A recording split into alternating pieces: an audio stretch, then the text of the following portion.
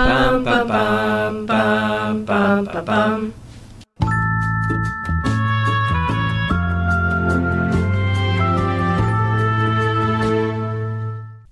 You're listening to Tove, a podcast about the good place and Jewish ideas.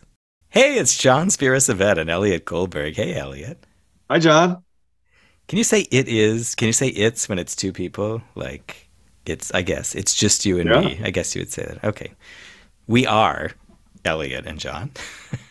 We were both high school teachers, so we should know things like grammar. Yes. Yes. Although the New York Times did say today that, everyone's reading, writing, and math deteriorated in the pandemic. So, well, I do believe they were talking about 9-year-olds. Yes, I know. But I feel like, I still have an excuse. If my skills went down during the pandemic, I'm just like a really good 9-year-old. That's good. I was thinking about this, that maybe I said this, I don't know if it was to you or someone else. I haven't memorized the whole podcast, even though I'm familiar with The Good Place, that there's this Saturday Night Live bit where it's about a father and a son who can't talk, except they're able to talk by recording a podcast together. And I feel like you and I have talked now extensively the last couple of months because of the podcast. And otherwise we hadn't talked, that much all year. And it's great. Not because we couldn't. I don't have trouble talking to you, Elliot. We weren't in a fight either. There were no issues. It didn't happen. I was saying right before we got on that it hasn't been really that many weeks. You were late in season 2 and it's not that far into season 3. So I usually ask, whoever is the co-host to if they want to revise their answer about who you are most like of the characters. Do you want to say anything about that? Oh, well, I spent this summer, I was at Camp Ramah for the summer, and I found myself in many Chidi indecision moments. So I think part of my answer the last time was that my kids will tell you I can't choose, and that makes me Chidi. And it was I just owned it this summer. People would say, well, are you going to do this or that next? And I would say, well, that's the hardest question for me because I'm a Chidi. And people were like, oh, the knowing people nodded. And that's how I discovered who watched, the show and who didn't. And then, it's gotten at least one new co-host out of that. That's right. That's great. And how about who you would like to be more, especially as, we're in this period of time, we're recording with a little less than a month to Rosh Hashanah. Maybe you've been thinking about which Good Place character you'd like to be more like in the new year. Yeah. Ooh. In the new year, that's such for it. Now that feels like the stakes are high. Like for fun. Okay, never mind. This is supposed to be for fun. No, that's fine. For fun, like I want to still be Jason because it seems he has the most fun. But in my rewatching, further rewatching, as I'm, had to prepare for a new episode, there are ways in which, compared to last time, Eleanor has grown on me more. And the degree to which she takes this whole endeavor seriously, the endeavor of, fixing the universe or fixing the good place and the bad place and all the places. Yeah. There's a real motivation to make everything better for people, for all of them. And if I had to aspire for the new year for some lofty good place goal, it would be to, impact the world the way she led the team to do. That's great. I was thinking about how second-guessing my thought that you couldn't answer this question even like a couple of weeks in a row. And I remember this story that I heard about the Jewish Theological Seminary, where you and I are both alums. And the story was told about Rabbi Mordechai Kaplan, Zichrono Livracha, great figure of the past who neither of us had the privilege to study with. But I heard the story that he was someone's advisor for their senior sermon, and so every graduating rabbinical student has to give this sermon to the seminary synagogue, and the student, I don't know, on Monday or Tuesday gave him the sermon and looked it over, final version, and said this is okay. And then the student delivered the sermon and went up and asked Rabbi Kaplan, what did you think? And he said, it was okay. And said, what do you mean? Tuesday you said it was great. And apparently Rabbi Kaplan said, I've grown since then. That's tough. Oh, yeah. Well, I guess for him, it was a repeat. He had heard it before. Although I find that when I am listening to sermons of bar mitzvah and bat mitzvah and b mitzvah kids, that I have heard them, I've read them, I've heard them practiced, and then I've read along as kids have rehearsed, and then when I hear them live, I just sit back, and they're always different. So I love them even better when they're in the moment. I found both Well, with all of my kids, in the delivery, the kahal, the crowd, picked up on different nuances than I did. So things that I didn't think were a chuckle moment, people in shul laughed at. So, some of it was about like watching other people respond to the words that I had a chance to process. Well, let's jump into this episode, Elliot. You want to Okay. give us a title, a tribute, and a summary? Okay. So we're talking today about chapter 34, Worst Possible Use of Free Will. I love that name. So the episode summary, Michael shows Eleanor her memories of falling in love with Chidi in the afterlife. Eleanor believes their relationship was not the product of her capacity to love. It was purely deterministic because Michael controlled their entire world in every situation they were in. But Michael explains that he repeatedly failed to predict her behavior no matter how many times he rebooted the experiment. Eleanor gets angry and argues that free will doesn't exist and Michael's behavior could have been determined by megademons torturing him, prompting Michael to pour iced tea on her. He argues that if everything is determined, their efforts to help people are pointless, but he wants to believe otherwise. Eleanor owns up to covering her vulnerability with blame. Eleanor suggests that knowing the truth about the afterlife makes the group the world's only true free beings, and they should therefore be bold and try to make more impact on the world. Michael directs them to rural Canada to find a blueprint for humanity, but Sean creates an illegal portal to Earth, and he and Vicky go through. Thanks. So, yeah, this episode, what tickled you, Elliot? Something tickled me that I don't think I would have noticed, but somehow I caught because it's in like the second number one, and it vanishes quickly. Did you see the sign on the library? No, There's a big poster on the library that says Tostitos presents a public library. Sponsored by, oh God, the website naming place. There's GoDaddy, is that the GoDaddy, by GoDaddy. Yeah, there you go. So there's it's like a generic public library, but on the building is this huge poster that has the corporate sponsorship of the library. And I was like, wait a minute, I had to watch it 4 times because it goes so quickly at the beginning. If you don't catch it, they're already inside. It's like a flash. You have to be really good with the pause button to see that. But yes. That was a great moment. I did a real pause in the scene where I guess it's when Michael is showing Reboot 445 where he's disheveled. I was just loving how like Ted Danson, like being made to look disheveled, still has perfect hair. It's awesome. But right. He has the most perfect messy hair when they make the most perfect messy hair. So perfect, right? And so I was looking at the things that were on what was page 4,815 of the very long dossier that he has up on the screen about Eleanor, which included in the maternity ward, her mom introduced baby Eleanor to the nurse as my little sister. And, I missed that. That's yeah, funny. well, you gotta stop and watch these things. You gotta there really was something pause about her father missed her birthday, so he changed her birth certificate so he wouldn't be wrong. And then the little like callback thing. So there was one thing that says lifetime ban from post office. And we know Eleanor has this thing about handsome postal workers. And the other thing is it listed among her enemies Princess Jasmine, which I think is a running thing they've got going about Kristen Bell and Princess Anna. So they're always throwing in little Frozen references. I think this is a little extension of the Disney universe. I really love that. I'm always amazed that there's time for those details. Like I wish I had time, to before a meeting to put extra papers on my desk with funny jokes that the person who's coming to the meeting might see and read. But I'm always still preparing for the meeting. Like I guess in television, there's time for that extra stuff. Well, I think there's a bit of a Jeremy Bearimy going on, which is that the people who live probably in the properties department they probably have their own time. They don't like what they do.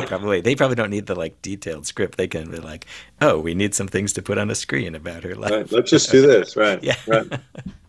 Last night I went home and I made some stuff for the screen. Yeah. Right. I guess so.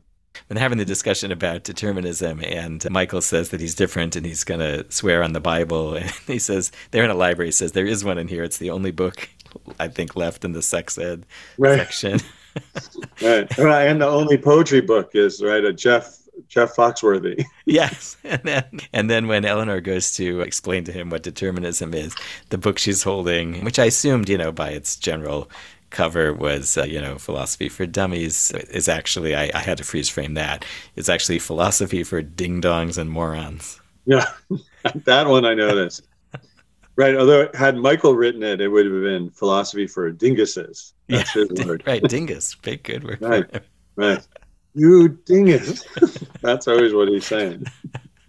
And apparently in Arizona, apart from having corporate-sponsored libraries, everything is used after hours to shoot pornos.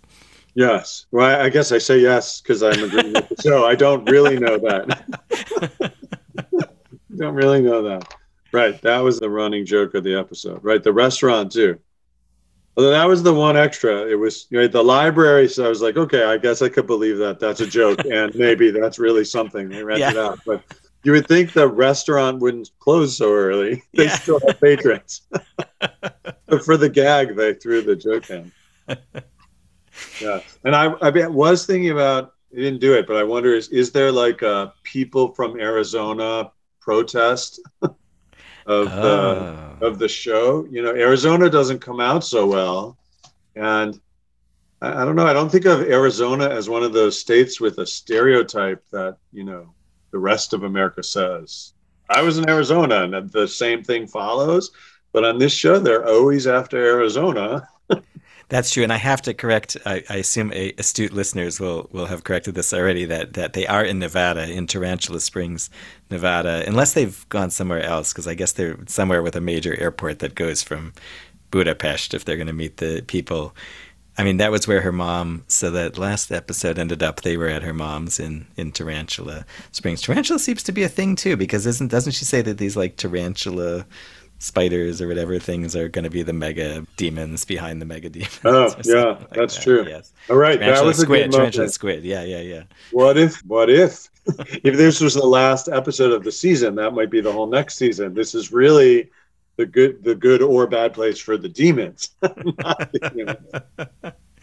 We were remarking, as you were referring to before we pressed record, about the spare sets and the sort of small cast, but they did go back to the neighborhood for some stuff, the whole pet things, which I guess that means they have this going there, and there's some great stuff there. Certainly, I love Chidi's dilemma about which pets to pick, because they could be brother or sister or married, and he doesn't want to, I guess, separate them. It was I get all the Chidi very clear dilemma episodes. My last one had the 2 hats, and now they're the 2 puppies. This is harder. I think the puppy decision is harder than the decision about hats. Yes, well, because the hats couldn't be married or siblings. Yes, exactly. But the puppies might be. Yes. I did notice, as I was watching and taking notes, I noticed 2 things about plot continuity, right? Because we sort of jumped into this reboot 444, which we don't get to see all the reboots, so you don't really know. But I noticed Jason is still in his monk garb the whole time. There were 2 scenes, like one in public and one later. I guess they were both in public, but he was wearing his red robes for one, but he was silent the whole time. But when Tahani walked away, he did that little thing about the penguin of mythical creatures, and it struck me that wait, he's still being silent around Tahani, but when they were talking about the pet, like the rest of the village was still there. So if they were in their naivete in this reboot 444 and they didn't know where they were, I think he shouldn't have spoken publicly about the penguins to Chidi and Eleanor, because the rest of the people who we now know are demons, but he didn't know were demons. Yeah. Wouldn't have been able to see him speak. So, right, it wasn't Tahani. Had they been in like a room or someone's home and Tahani left, that would have been okay. But it seemed to me that was a continuity error. Ooh, interesting. We'll have to check the IMDb database there to see if anybody has comment on that. Yeah, so then I also felt like it doesn't really matter. The other thing I saw that I was also thinking, there's that whole scene with the lizard was climbing all over the top of Eleanor's head. I wonder how many takes did they do? And were they better when the lizard sat still on her shoulder, or was it better when the lizard's on her head, and how calm and collected she was while the lizard was climbing around? And then they shot to like a scene from behind, and all of a sudden the lizard went back to her shoulder. Then went back. Ooh, yeah. It was there was I don't know who, it's usually like the prop master who does that. If it's a prop, I don't know who's in charge of that for a living, for an animal actor. Yeah, well, there are, from the official podcast, we know that I think they did have one conversation with the company that supplies animals to a lot of Hollywood sets. And so there are people. I was thinking about this because, people who can act against animals, I think, is that the term, to act against something, is pretty cool. And I like to act in support of animals. We've been watching recently at home some old Saturday Night Live reruns, and where they, it's live TV, and so it's one take, and they have dogs, and there's some really funny things. There's one with John Lithgow hearing confession from dogs, and some of who are being voiced over, except a couple of them bark in the middle and so run away. And my favorite, I think, is in The West Wing, where there is the scene of Allison Janney, C.J. Craig, who has to deal with which of two turkeys is going to be pardoned. Oh yeah. And turkeys, they certainly not like pets that normally, dogs and cats. Again, very appropriate, I think, for pre-Yom Kippur taping that we're doing with. I'll just drop that reference into the notes there. We have a lizard at home, a rapidly growing bearded dragon. So I was intrigued by the behavior of this lizard. Couldn't identify its species. My younger daughter is the one who has that. I do think Michael made it run away. So yes, yeah, they do run. They do like to run. And I thought Tahania, the whatever it was, the Minotaur, the Centaur. Oh yeah, the Centaur, the Tahani, the Mirror Centaur. I thought that was well done. I'm not a glue factory hobo. Right. I like that all of her, I don't know if it was part of being the mirror, besides the mirror image, all of her comments were back at, her partner. Yeah. They said, Tani, will you host the party tonight? And she said, of course. And the Centaur says, but you're not wearing that. She didn't have those same comments for everybody else. I know it rises to kind of how much she's come, because we've had less of that Tahani in this part of in season 3, really. Yes. Especially her Jeremy Bearimy redirect, and so it's a nice way they use the flashbacks to remind us of where they've come. On the other hand, with Jason, we have his scene, in the parking lot there, talking about first class and the gift of a free vest. See, that goes back to your question before, like, who would I like to be? I want to put on one of those vests and feel what it's like to pull the cord. But usually, traveling with family or for some purpose, like for work. So that you're saying that I can't just play around. Like I can't. Those are the reasons. I see. If you weren't with family or representing as a rabbi, you would. Right. If I could go undercut, right. If I could just be carefree like he is and take the free toys, and then, yeah, that was a good moment. I do love his thinking that penguins are mythical. Yes. And then Eleanor says they're real, and he's like, they're real to me too. Yeah. And then he gets one, and it was awesome. So he's happy he got a penguin. And Eleanor talked about being voted most likely to die young and unaccomplished. Like, hard to believe that I'm the one. You did die young. Yes. That was actually I'm glad you mentioned that. That was my biggest laugh of the episode.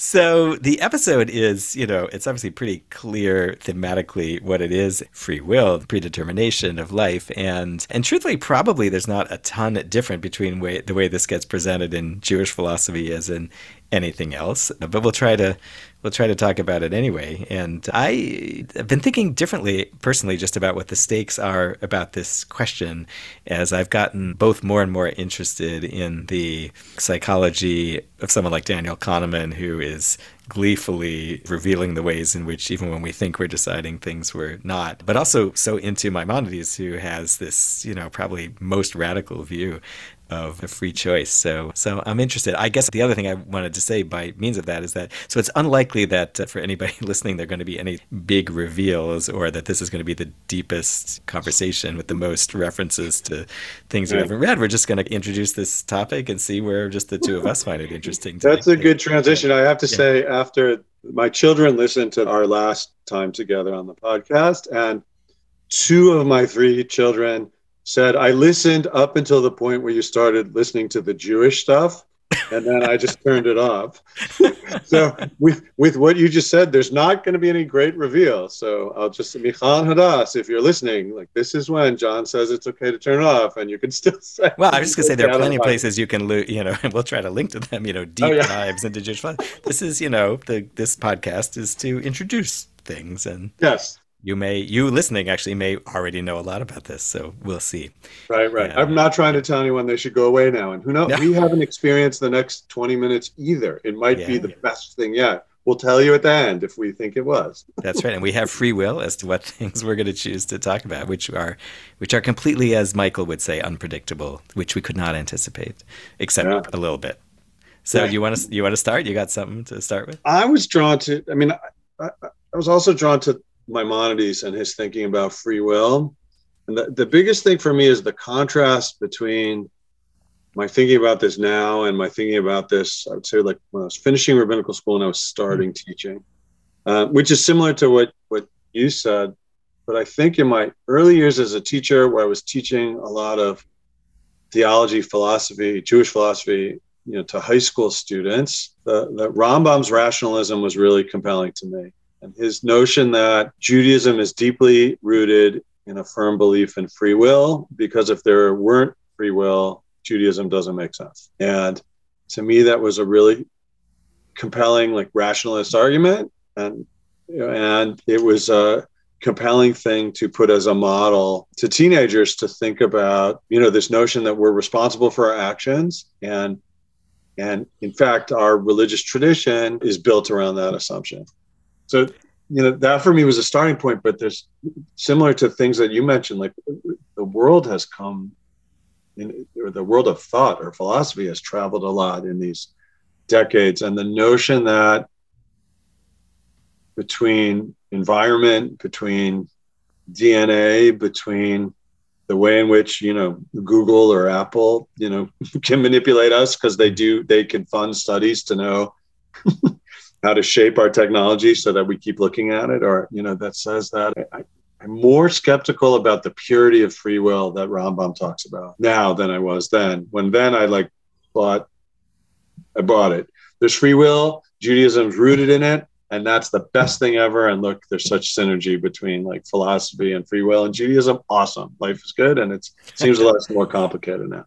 So anyway, that's my starting point. How's that sound to you? Yeah, as you were laying that out, I was thinking that really neither Michael nor Eleanor takes the classic position about it. Eleanor takes the position that there are, as you say, exactly all these other influences, so there is no such thing as free will.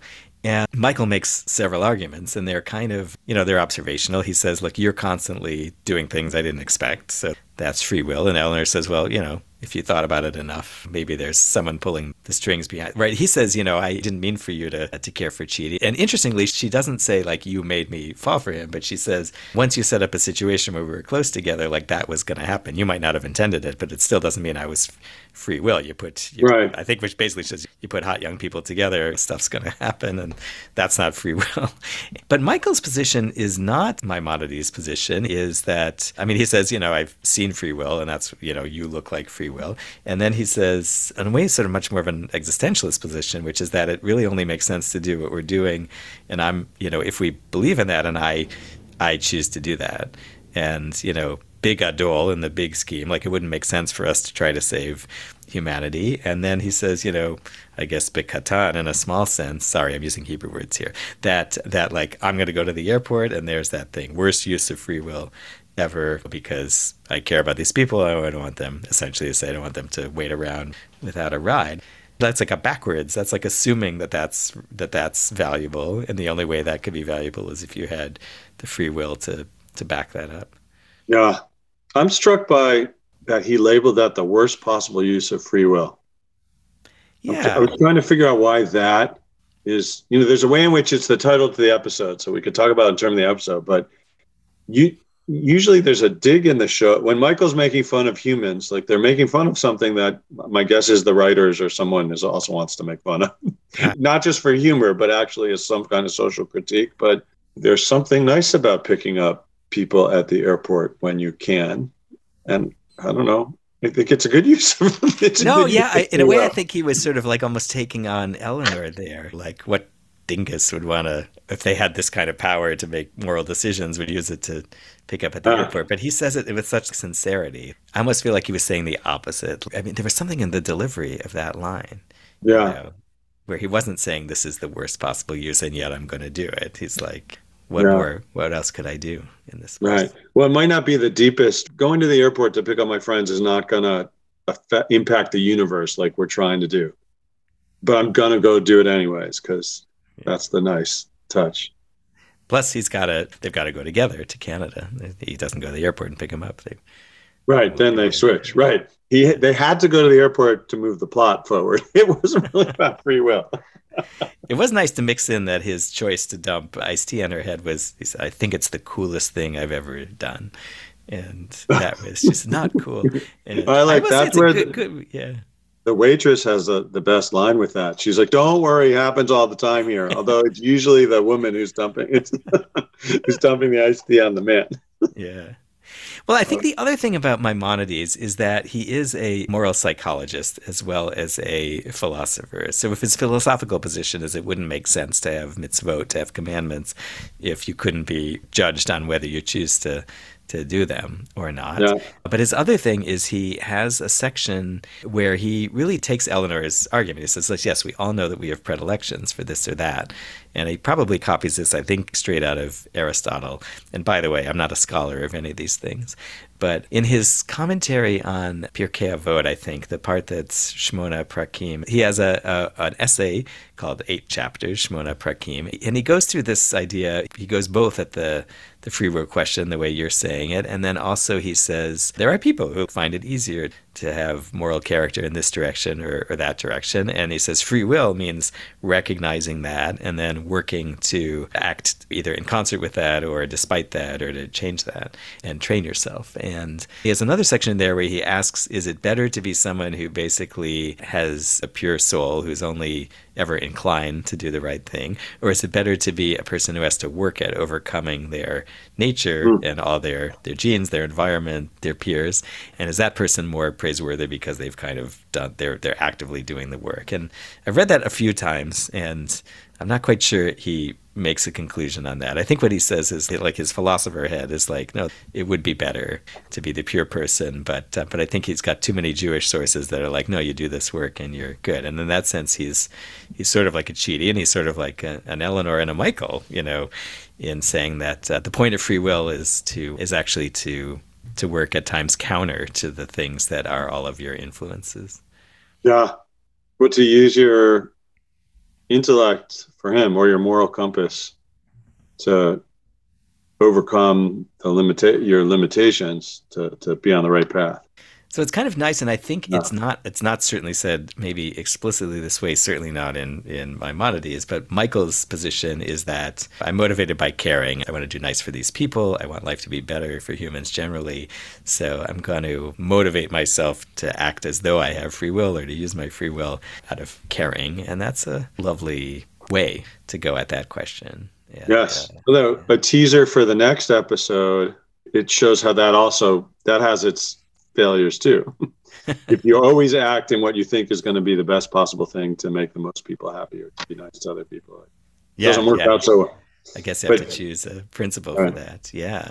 I don't know if you feel this way. I feel like maybe some of the juice in this episode for me was taken away in the sense that I feel like the free will, like you were saying, when you're teaching high school, it's a great issue to talk about. And I do feel like, I don't know if it's just the fact that I'm a grown up or what it is, that I feel like I spend less time worrying about this. This seems like a big ethical question, but I can't tell anymore whether it is. And I think what I liked about the iced tea moment is like there is a sense in which arguing about this is like, let me Yeah. dumb stuff like that's the level at which it matters, Right. Well, you can make the decision to do something spontaneous just means, right, everything's not predetermined, but doesn't necessarily mean we don't have our tendencies and patterns. Yeah. Yeah. And I guess go on. I was just thinking, as I was thinking about this, I agree with you that I would just say this isn't my favorite episode of the show, There's some fun moments, but I didn't feel like it was the funnest episode. Mm-hmm. I didn't feel like it was the deepest episode, even though, I don't think it was bad, but I think like it doesn't make my favorites list. And I've been thinking about, like, why is this frame not as exciting, or where might we use this frame? The thing that came to me, I think it's because it's in the news, but also it's being debated in some social media places that I'm at, about thinking about how this free will question comes up on the elimination of college debt issue. Some of the argument people make is about free will. People of their own free will entered into a contract with a bank or the government or a university to attend and to pay certain amounts and to finance other amounts. And that agreement has meaning, and we should hold them to it. And then other people say, there are lots of arguments to this, but other people say the fact that the terms of being able to get these loans, and, we're setting people up, we're putting, lifnei ver lo titen mishol, we're putting a stumbling block before the blind by letting them take on loans that they won't be able to pay back. And we're enticing them with certain attractive things. And I wonder, just the juxtaposition of reading about this in the newspaper over the last couple of weeks, and then also watching the show, made me think, like, what part of that is a free will issue that's not about, there's an ethical piece, but about public policy. When do we hold people to their commitments? When do we not? I thought about that also. One of the colleges where one of my kids attended, who sent us the sheet that said, here's the tuition, here's the aid you got, here's the loans you could get. So the net cost to you is zero. And I was like, well, that's very manipulative, because the net cost to me is not zero, because I have to pay back all those loans. Yeah. And it seemed like disingenuous that they wrote at the bottom, the net cost to you is zero, as opposed to here's your cost and here's how you're going to finance it. Anyways, maybe I've taken us too far, but those questions have come up for me as I've been thinking about the free will piece on this episode. I don't see a direct line, but I made that connection. Well, again, on Michael's screen during the Disheveled reboot for 45, one of the things that happened in Eleanor's life said, I think it was in Eleanor's life, it says that her dad spent something like a whole day in some loud protest at the financial aid office at Arizona State University. I have to go back and catch if I wrote that exactly the right way. Maybe subliminally I saw that one line, and it made me think about college financing and free will. I think that you did, yeah.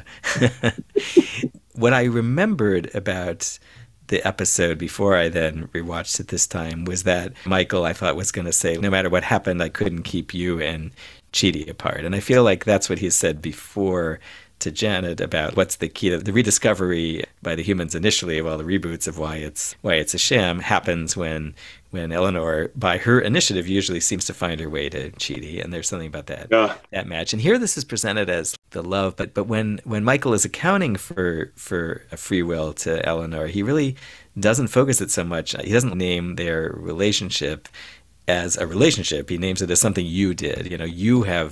You found your way this way, or you made these choices, or you surprised me by figuring out the answer to this. And there's with a little less of an emphasis, or at least of calling it out as the relationship itself. How I had remembered it was saying two people are destined to be together. Did they really choose to be together? And of course he has that whole thing where he talks about soulmates being something he made up and is ridiculous. But here, in a way, he's making the case that she chooses him over and over again, in some sense. But that's proof that she's choosing, because he didn't have that. That's not what he wanted. That wouldn't have. Right.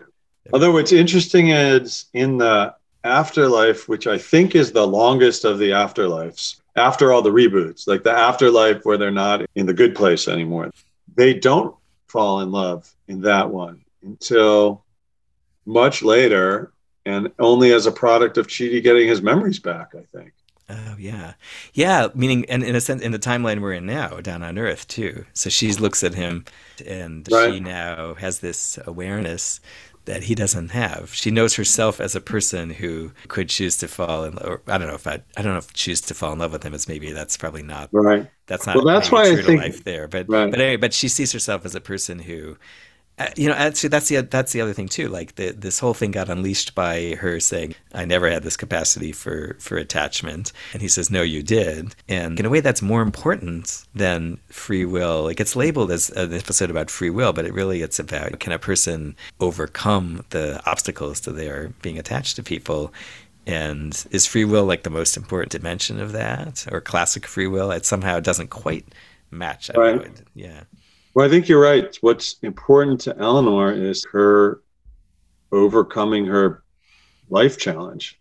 She has difficulty attaching to people because of her upbringing. So she's trying to overcome her growing up. And she's able to do that in her relationship with Chidi. And she doesn't believe it because she doesn't remember it until Michael shows it to her. That seems to be the more important tshuva. It's not about free will, but it's about overcoming your environment to be better. Well, there's also a dimension where there's things that happen that maybe aren't in the control of your own personal choice, but that maybe become available. So she, who hasn't experienced or doesn't have access to her memories of the reboot, she gets this thing on, and she sees that this person who was her, or some version of her, did A, B, and C. And now, from this moment on, she has free choice vis-a-vis Chidi. Now she has decisions that are available to her that she didn't experience as choices she was making in the reboots that she's experiencing. But now it's a choice. And then maybe that's where the tie-in at the end, where she says, now that we know this, we are free because we're no longer subject to the influences that we're trying to get rewards from. That's what she says at the end. So now we're the most free beings ever. And from this point on, that doesn't mean that we haven't been doing tshuva the way we would say it up to here. Right. But now we're in a position to do it in a different way out of our free will. Right. Well, that's one of the things I love about the show, that some of this is about like what your frame of reference is, or what your plausibility structure. Because right at the whole first season, we have certain assumptions about how the good place works. And then once we get to the end of that season, all of a sudden, like the curtain comes up and there's whole different rules. Everything's different because you have different awareness and different, your knowledge of the universe and how it works, or your frame of reference, or your plausibility structure. Your belief system shapes how you act. And our characters who have found a way to care that this existence is broken choose to act to try to fix it because they want to, or the stakes are high, they feel like it's important, or they've chosen to do this as opposed to say, oh, who cares? Oh, who cares? Let's just go, let them send us to the bad place and it'll be over. Like, yeah.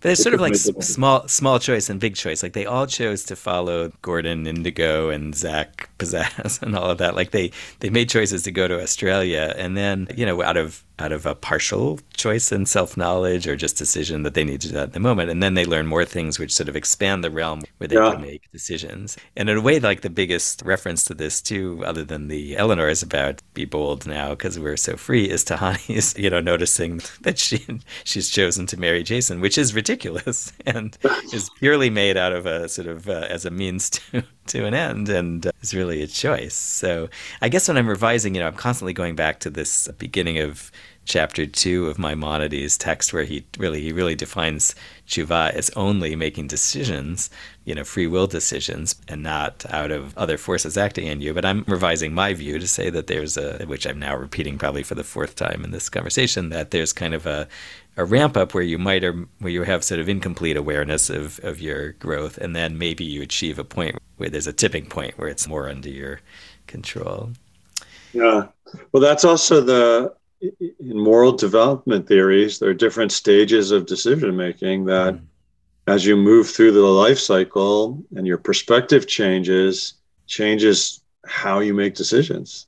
Agreeing with you that this is not the most ingenious or innovative philosophical episode, but the part that could have been or sort of hinted at that was after they chose their pets, they were going to be their pets, or they were going to turn into. Yes, we got to experience being their pets for a little bit. Yeah, which I guess gets at maybe that was a little philosophical cul-de-sac they thought about running into, where we're thinking about human nature being the choice nature and animal nature being just the product of influences and instincts. I am probably making too much out of that.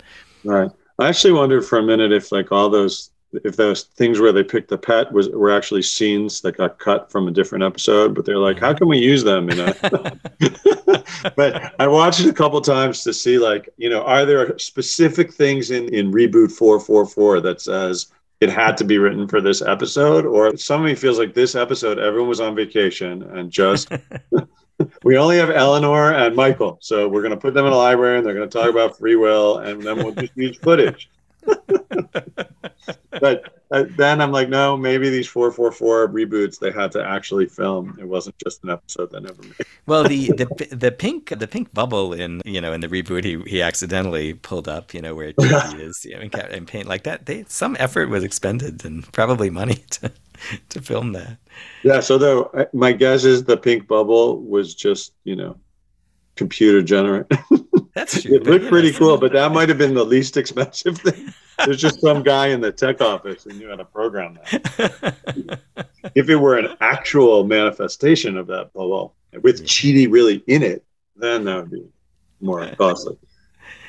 The other thing, I guess, about you're saying Eleanor getting reacquainted with her memories is, I think there is this question of, if free will means like free in this moment and absolutely free, how do we relate to our memories, our prior experiences, and our influences? Eleanor's talking about external influences and puppet masters and her awful parents, but our own experiences inside us are something too. And in a sense, we know that they have shaped her because she is where she is now in Nevada. Right. But at the same time, she wants to know about them. Is it better, in terms of being that free person going forward, to know all that stuff about the past, including the times when she was an idiot and an awful person?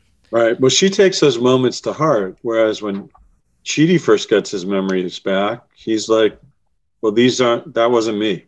I'm this Chidi. Those are alternate universe Chidis that are not me. And he at first rejects that the sum total of Chidi is all the pieces. That's actually the third season. That was a piece that was hard for me in watching the season, because we know the characters have had many existences and many reboots, and they're also on Earth here. So like, it's a weird part of the timeline. And sometimes it was hard. Maybe I'm overthinking it, but who is this character at this point in the story is harder because it's not totally linear, because they reboot and some things happened in a reboot that then went away. And it's, season 1 and 2 have more continuity, and season 4, I think, is also an easier timeline in terms of watching the characters in this development. And there was something disjointed about season 3 for me. Yes, it's all Jeremy Bearimy, and I had that same problem. And I think in terms of free will, it sort of stands as an unresolved issue, certainly in the show, as to whether having a timeline and being aware of it is something you have to have. And after my Jeremy Bearimy discussion, I am more opening myself up to that being an open question, both in terms of moral psychology and the philosophy of free will. So I'm trying to live with that ambiguity at the moment. And we who are in the world of just one timeline, we don't have the Jeremy Bearimys.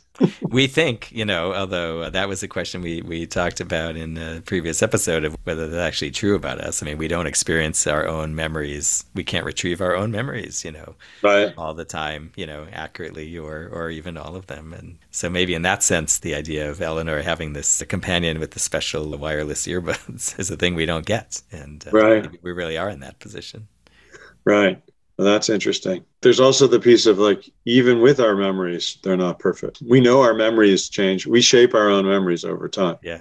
So somehow she watches these memories. It's almost, there's a piece of this where it's like Data on Star Trek, who, if there were reboots or different things, as a computer holds all these memories and or Janet on this show, Janet has the perfect memory. But then, the characters, like, they can remember all the reboot, right? Chidi or Eleanor gets her memories back, but then that's not really the human condition, because our brains aren't, besides, her teeth fall out and she goes bald, but for a moment. And then somehow 20 minutes later, she's better. Her teeth grow back. I have a lot of medical questions about how that happens, but it's not even about like experiencing your memories as physically challenging. That's not really how memory works either. In that we're constantly rewriting our stories to fit, I don't know, all kinds of things. That's beyond my, we need some psychologists to weigh in on that. Yeah, and I'm also experiencing this right now because I'm recording episodes and editing them in a mishmash, out of order. And I mean, the listeners know that some of the episodes have been dropped out of order, but there are even, more coming that we've been putting together. They'll come out in order, but I'm experiencing them out of order. And it's interesting for me to try to map exactly what we're talking about. I'm as I say, trying to... It's like the Jeremy Bearimy of the podcast. Yeah, and it's helping me actually think about that question. Well, I think we have done a good job, at least sort of mapping out some of the field around free will and some of the key classic Jewish areas that touch on this. So, Elliot, great to talk to you. It was great to connect over another episode. I'm waiting for the next season 5 to come out, so we'll be able to do a lot more. Well, we could write a season 5, but in the meantime, we can record something in the end of season 3 or in season 4. That's true. Yeah. We could do that. That's fine. that's a very maybe that's an upper elementary, late middle school thing. Like, we'll write a play. That'll be the next season, and we'll cast all our friends in it. Sounds good. It was a different experience. All right. Talk to you soon, Elliot. Take care. And thanks everyone for listening to this episode of Tove. Subscribe, rate, share, connect with us on social media at Tove Good Place, and be in touch by email, tove@tovegoodplace.com. We've got show notes and links for the episode and general things like a lexicon of Jewish terms we use at our website, tovegoodplace.com. Elliot Goldberg's on Twitter at Elliot_Goldberg with 2 L's in Elliot. And I'm John Spira-Savet at RabbiJS3 and RabbiJohn.net. We hope we've given you something interesting and useful in our conversation today. And to adapt what Mark Evan Jackson says at the end of the official NBC Good Place podcast, now go learn more about something good. Bum, bum, bum, bum, bum, bum, bum.